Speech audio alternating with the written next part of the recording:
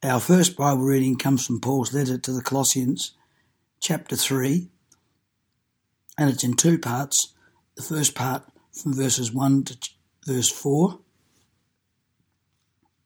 Since then you have been raised with Christ, set your hearts on things above, where Christ is seated at the right hand of God. Set your minds on things above, not on earthly things. For you died, and your life is now hidden with Christ in God.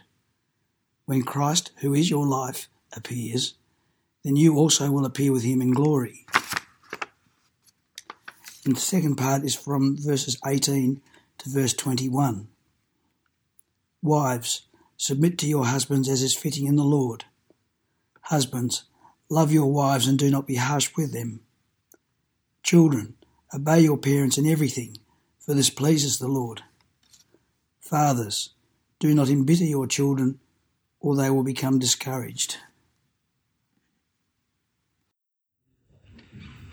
As you can turn with me again to the book of Colossians, I'm going to be continuing our reading, which will be Colossians chapter 3, verse 22, and through to chapter 4, verse 1.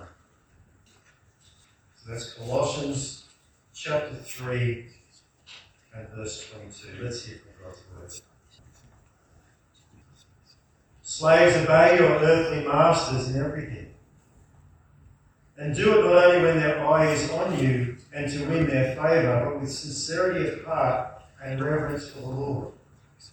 Whatever you do, work at it with all your heart, as working for the Lord, not for men. Since you know that you will receive an inheritance from the Lord as a reward. It is the Lord Christ you are serving. Anyone who does wrong will be repaid for his wrong, and there is no favouritism. Masters, provide for your slaves with what is right and fair, because you know that you also have a master in heaven. Friends, as we take a closer look at God's word, Heavenly Father, we thank you for the truths that we just sang about. And Father God, as we look at your word, which gives us those words to sing, Lord, may you renew those words in us, make them true in us, so that we may continue to follow Christ. And we pray this in his precious name. Friends, if you were here last week, you missed out on a really fantastic sermon. Some of the best teaching that you will ever hear. And just before you all fall out shaking your head because my head has just filled the room, let me explain. It was an awesome word, not because I reckon I taught the passage just right and for every point gave the perfect illustration. No, the reason last Sunday was so great had nothing to do with me at all. Nothing to do with me, but everything to do with Paul. As he, under the inspiration of the Holy Spirit, revealed why a simple Colossian Gentile believer from day one can toss the religious rules and regulations handbook out the window. Do not handle, do not taste, do not touch, and all the rest of them are now and forever completely obsolete when you become a Christian. And why is that the case? How is that the case? Because, writes Paul, chapter 2, verse 17, our reality, our new reality is in Christ. And what exactly does being in Christ mean? Well, as we saw last week, it means we are now united to our Saviour as a branch is to a vine, as members are to a body. And that reality changes absolutely everything. Everything about how we understand ourselves, understand God, this world and the next. How so? Well, let me walk you through it, writes Paul. To begin, chapter 2, verse 20, being in Christ means a believer is united with Jesus in his death. And why is that a good thing? Well, because the old you, the old unholy, unrighteous, under God's judgment you, is now no more. As Paul assures the Corinthians, if anyone is in Christ, he is a new creation. The old is gone, the new has come. Okay, so where is this new me? Well, with the price paid for sin, we as members of Christ's body rose with him and are now in God's presence. And not just in the throne room back off in the corner somewhere. No, our union with Christ means we have the best seat in the house, with Christ at God's right hand. Now, friends, as we are all seated together here this morning, very much still on earth, Paul is clearly talking about our spiritual reality here. But don't worry, he writes, the physical will soon catch up. Chapter 3, verse 4. When Christ, who is your life, appears, then you will also appear with him in glory. Now, brothers and sisters, it's these amazing truths, Paul's explanation of what it means for us to be in Christ, that made last Sunday such an awesome and encouraging word. And the challenge that came out of this awesome word was clear. We are to not just know all this as some kind of theological concept. No, we are to own it. Own our new in Christ reality, body, soul, and spirit. How's that done? Friends, I can tell you how it is not done. If you still have your Bibles open, look at the heading above chapter 3. The heading above chapter 3. It says there, Rules for Holy Living. Now, whose idea it was to write that down, I don't know. But I'm going to stick my neck out and say that has got to be one of the worst editorial decisions in this entire translation. An error compounded because the R word is repeated again above the section we read out before. Rules for Christian households. Now, friends, if nothing else, these two headings show the whole idea of getting rules and regulations out of our heads does not come easy. It's hard. So let me say in big bold letters, chapter 3 has nothing whatsoever to do with rules.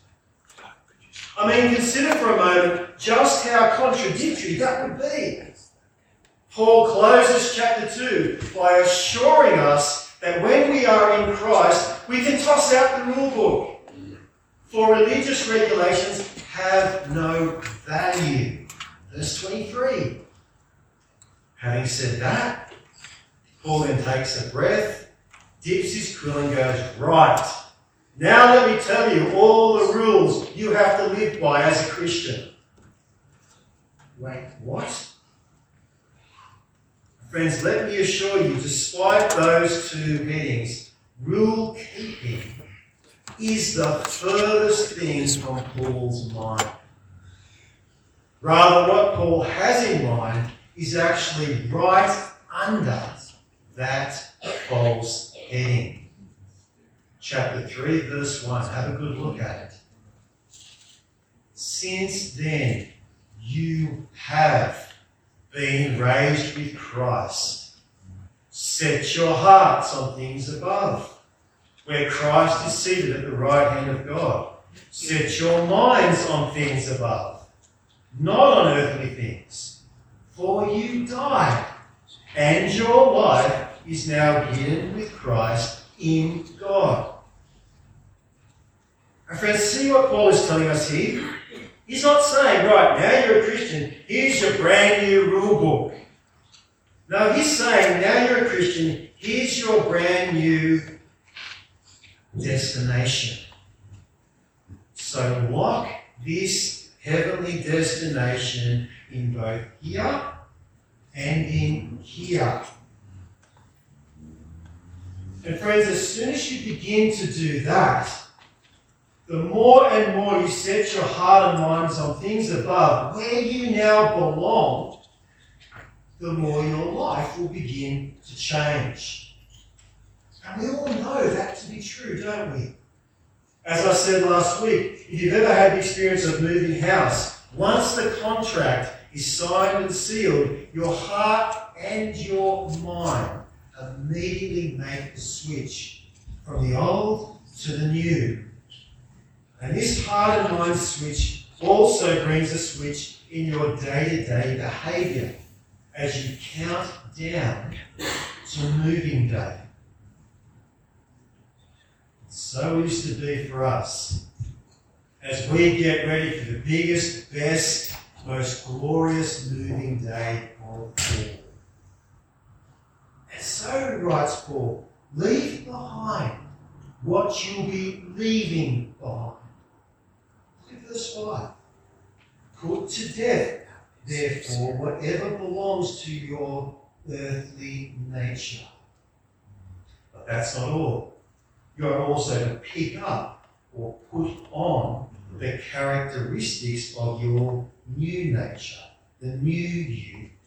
You know, the one that is now holy and dearly loved by God.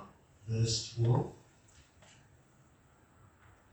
So we see what's being communicated here is not rules. It's not earned. It's owned.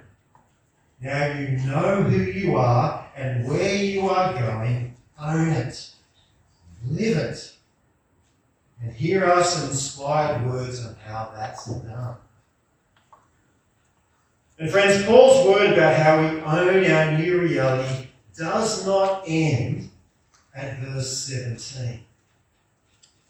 But it sure looks that way, doesn't it? As we now get hit with a paragraph break, along with that big bold heading again. Rules. Rules for Christian households. And with that big headline shoved in our faces, we can easily now continue with an attitude of, oh great, here it comes. I knew it. A whole bunch of rules that I'm going to have to follow if I'm going to be a good, worthy Christian. And if you're married and a woman, that sense for many of you is now immediately confirmed. As Paul writes, wives, submit to your husbands as is fitting in the Lord. But friends, let me remind you, Paul didn't put in that paragraph break, or did he write that heading here? And I can assure you, if he was around today, he would like to have a word or two with a person who did.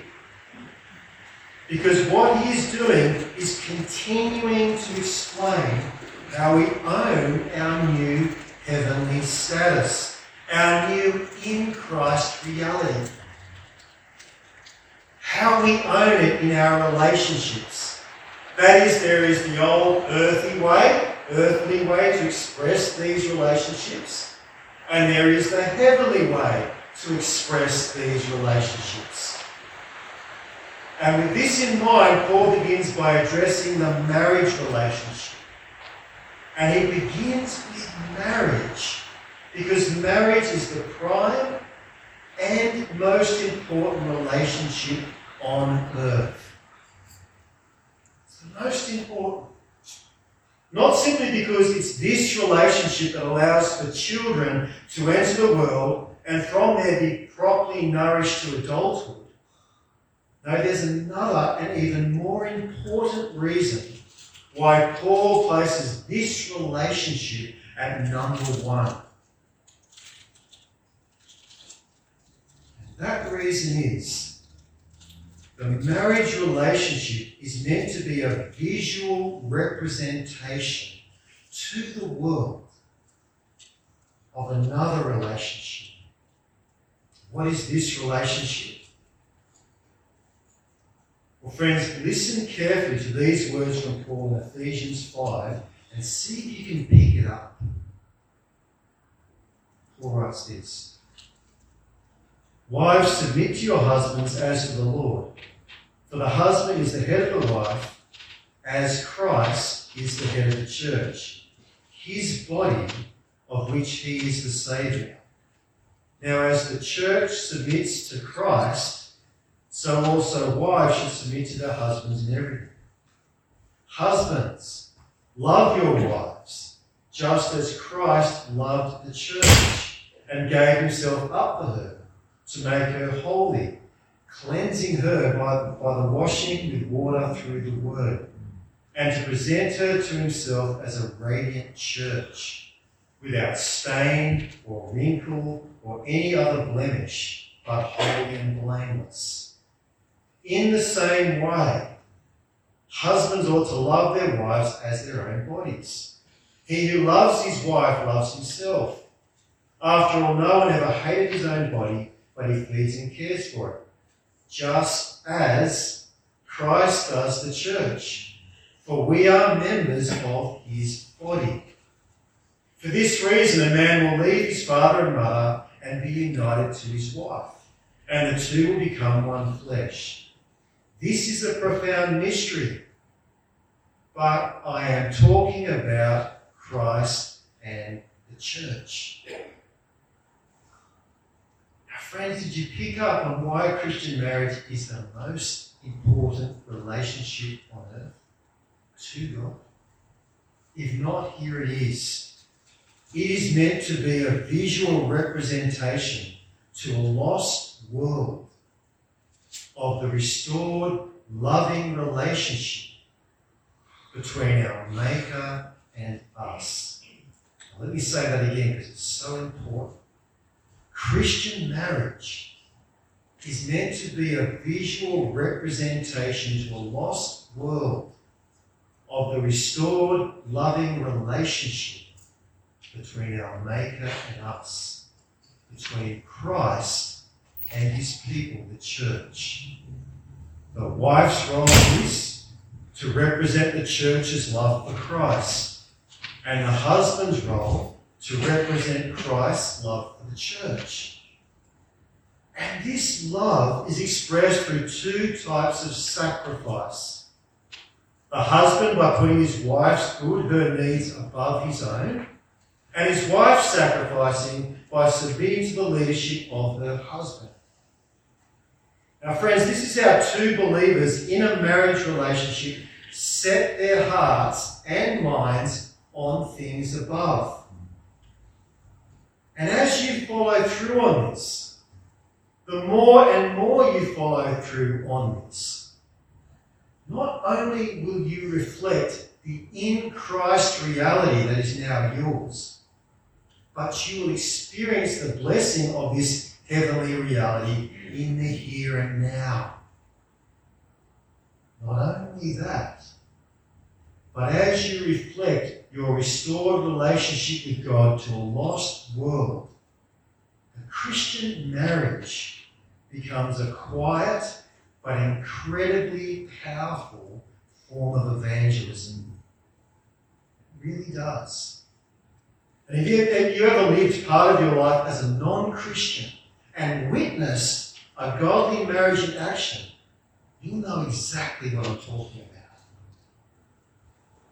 So set your hearts and minds on things above, writes Paul, in the marriage relationship, by wives submitting to your husbands as the church does to Christ, and husbands loving your wives as Christ does the church. Brothers and sisters, if you are here this morning and married, is this where your heart and your head is at? Or is your heart and head still stuck in the down here earthly model of marriage? The one that says, I'm all good with sacrifice and submission as long as it's done for me. Okay, on to the next relationship on the level of importance in a family. The little ones that often result from a marriage. Verse 20, have a look at it. Children, obey your parents in everything, for this pleases the Lord. So kids, this is for you. And as you hear this word from Paul, your immediate response, your immediate reaction might be, well, hang on, how is that fair in any way? Well, kids, it's not actually about fair. No, this verse is about how you set your hearts and minds on things above. And the way you do that is listen to your Father's voice above, which tells you to honour him by obeying the parents. Now, kids, you might still think that is really harsh. But how would you feel if Paul just ignored you altogether? Which is, by the way, what most adults did back in Bible times. Now, remember the story when the disciples were trying to shoo away the kids? Jesus tells them off, doesn't he? Let the little children come to me, and do not hinder them, for the kingdom of God belongs to such as these. Kids, Jesus loves you. He loves you dearly. How do you show that you love him? Well, just as mums and dads are called to love each other sacrificially, so God calls on you to love sacrificially. By seeking not to argue with the parents he's given you, but by seeking to obey them. And kids, when you set your hearts and minds on doing that, just watch how much this brings you closer in your relationship with God and your parents. Just watch how much this attitude blesses you in your family life.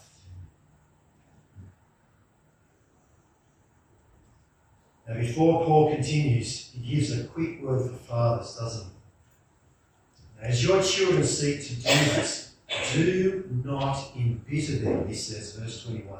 That is, don't use verse 20 as a weapon. God says obey little Johnny. God says obey little Joni, so get on with it. Parents with that attitude will crush their child's spirit.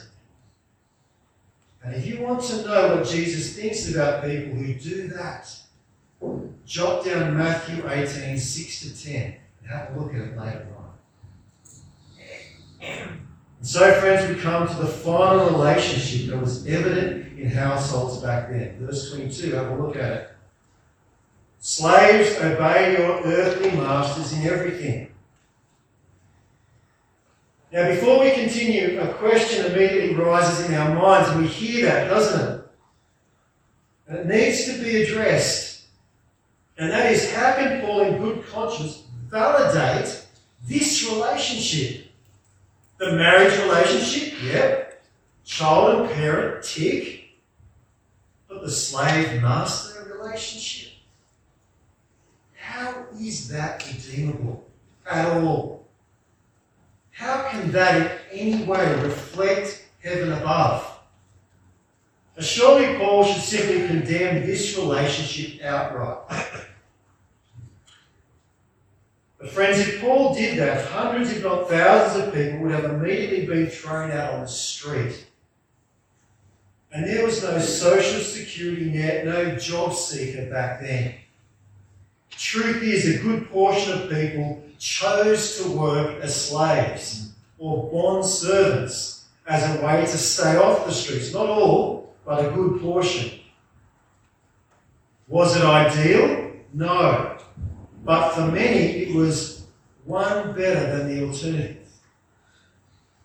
Now, having said that, it is true. The massive power imbalance was an opportunity for terrible abuse. But when that power imbalance wasn't abused in the Christian household, this relationship could shine. Indeed, reflect the character of the kingdom above. Look as Paul explains how this is done. First for slaves. Obey your earthly masters in everything.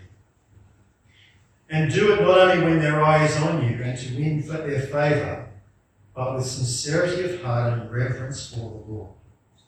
Whatever you do, work at it with all your heart, as working for the Lord, not for men, since you know that you will receive an inheritance from the Lord as a reward. It is the Lord Christ your servant. So, bondservants, slaves, how do you switch your heart and mind from earth to heaven in this relationship? By knowing in your heart and mind you are now working for a new master, one who is gracious, loving, and fair. And this master sees everything. And as a reward, doesn't just provide you a roof over your head, but an eternal inheritance. Your faithful work in God's household, day by day, has eternal value, says Paul. Just as much value as anyone else's faithful work.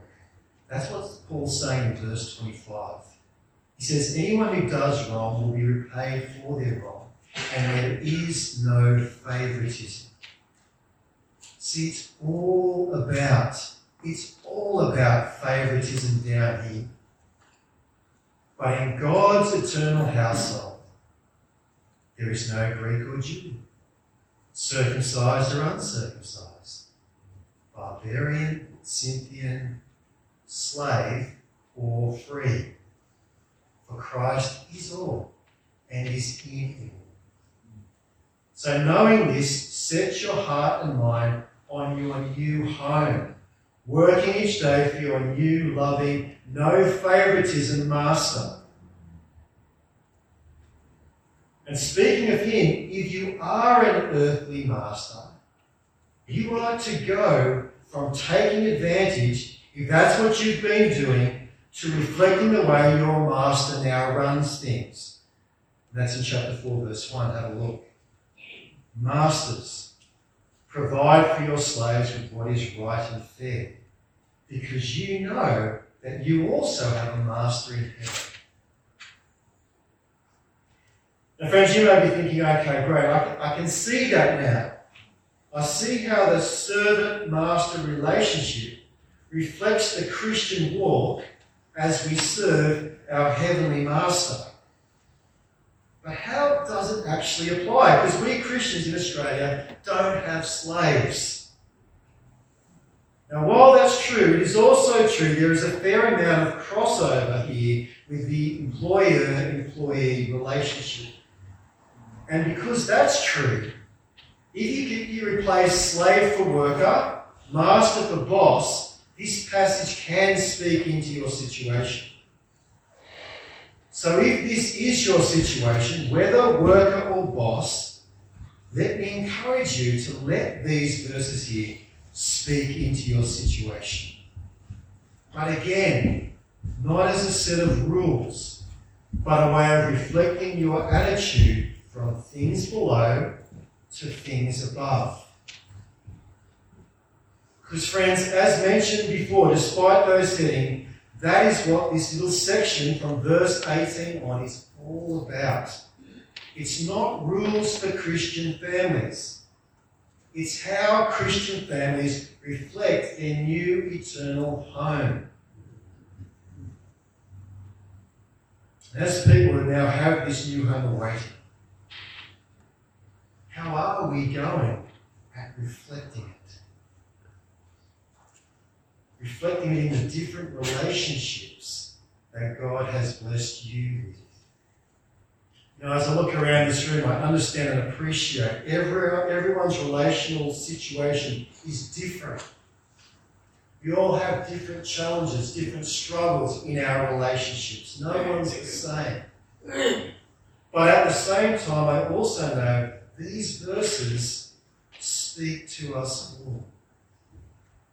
The big application being this: do you, in these relationships, reflect your old earthly reality or your new in Christ heavenly reality? Is it evident to the ones most dear to you that your heart and mind has made the move from the old to the new. Let's pray.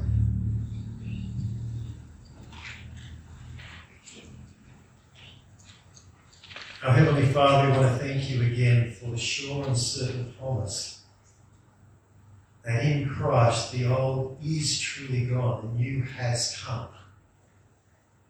We thank you for the sure and certain promise that, spiritually speaking, we are already seated with Christ in heaven. And we thank you too for the wonderful promise because of that when Christ returns, we will appear with him in glory.